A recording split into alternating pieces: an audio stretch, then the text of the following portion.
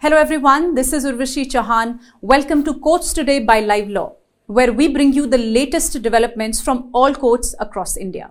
Let us start. Starting with an update on the Supreme Court hearing on caste-based survey in Bihar. As you know that Patna High Court delivered its verdict earlier this month, upholding the survey as perfectly valid and dismissed the petitions challenging it. Multiple petitions were filed in the Supreme Court challenging the decision. Today, the bench of Justices Sanjeev Khanna and S.V.N. Bhatti heard the matter. Senior advocate Shyam Diwan, appearing for the state of Bihar, informed the bench that the government had completed the exercise. On the apprehension of a violation of privacy rights, he assured that the caste data was not going to be published.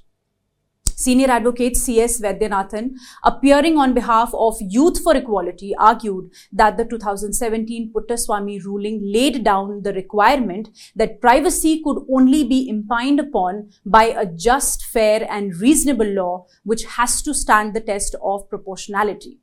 But the survey was notified by the state government through the publication of a notification in the official gazette and did not enjoy the sanction of any statute. The bench questioned whether the right to privacy under Article 21 would be affected since only cumulative data and not personal data relating to each participant would be released by the government.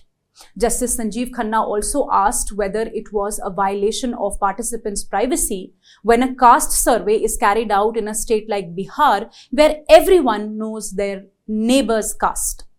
The arguments in the matter will continue on Monday. Stay tuned with us. The Supreme Court today issued notice in a plea filed by two women of the Kuki tribal community seeking a direction to government hospitals to provide free medical treatment to persons fleeing violence in the state of Manipur.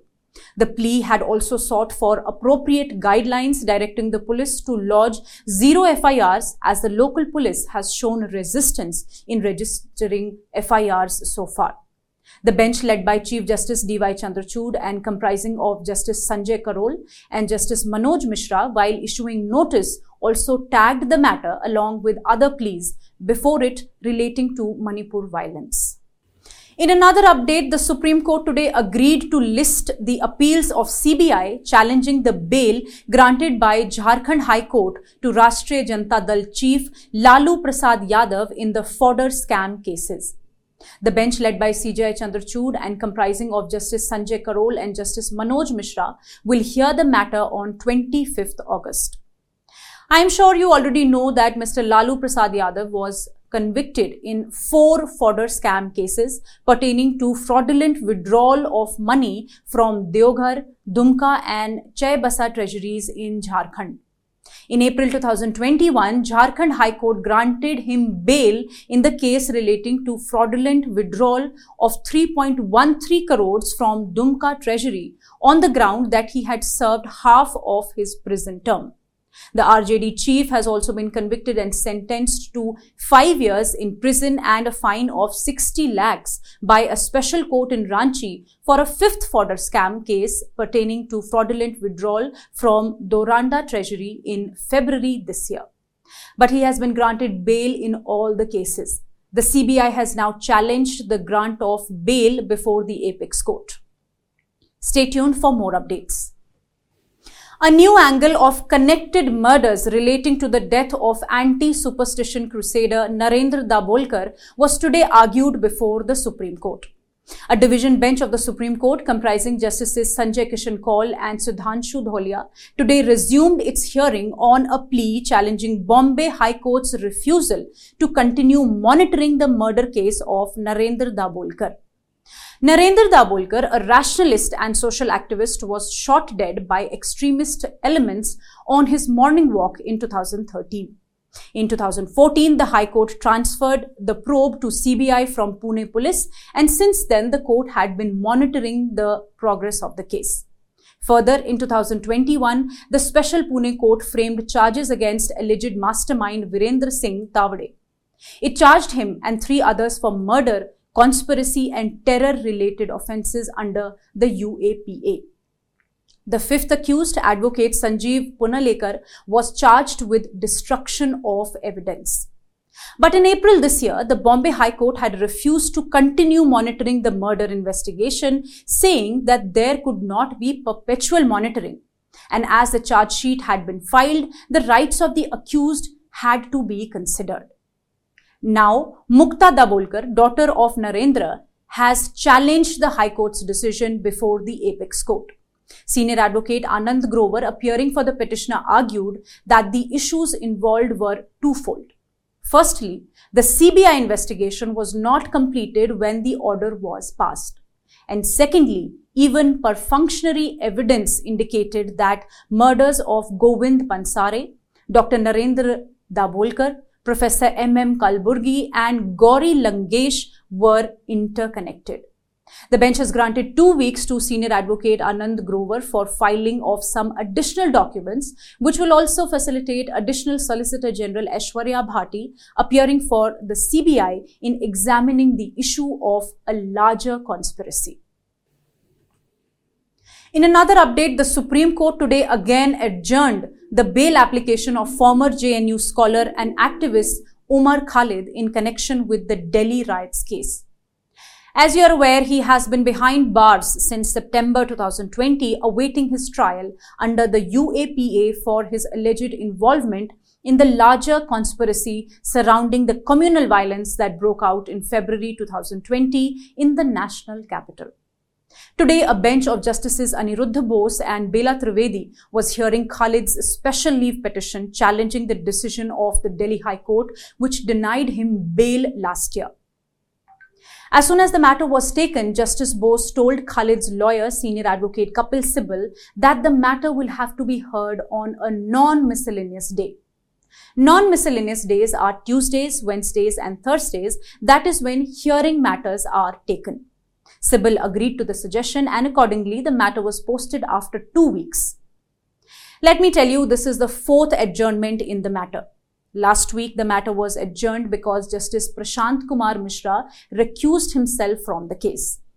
Before this, on 12th July, the matter was adjourned after Delhi police sought more time to file a counter affidavit, and again on July 24th, it was adjourned after a letter of adjournment was circulated by Khalid's counsel. The Supreme Court today came down heavily on an advocate on record while dismissing his contempt petition filed against the Secretary General and Registrar Judicial Administration of the Supreme Court for allegedly not listing a matter despite direction of the court to do so.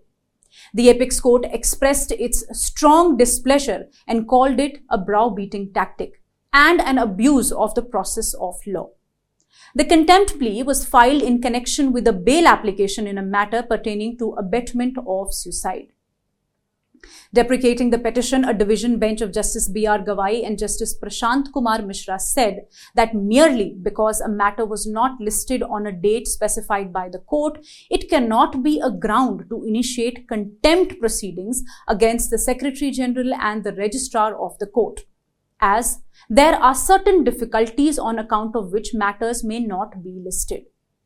Also, the court initially imposed a cost of Rs 25,000 on the petitioner, but later recalled it after SCBA President Adish Agarwala tendered an unconditional apology on behalf of the petitioner, who is a member of the Bar Association. In an important update, the Supreme Court has held that maternity benefits have to be granted even if the period of benefit goes beyond the term of contractual employment. In this case, the appellant had joined as a pathology doctor on contractual basis at Janakpuri Hospital run by NCT Delhi. Her contract was subject to renewal every year for up to maximum 3 years. On 24th May, she applied for maternity leave from 1st June 2017 in terms of Section 5 of the Maternity Benefit Act of 1961. The employer, however, provided benefits only up to 11th June on the ground that after the end of 3-year contractual period, she became disentitled to any benefit.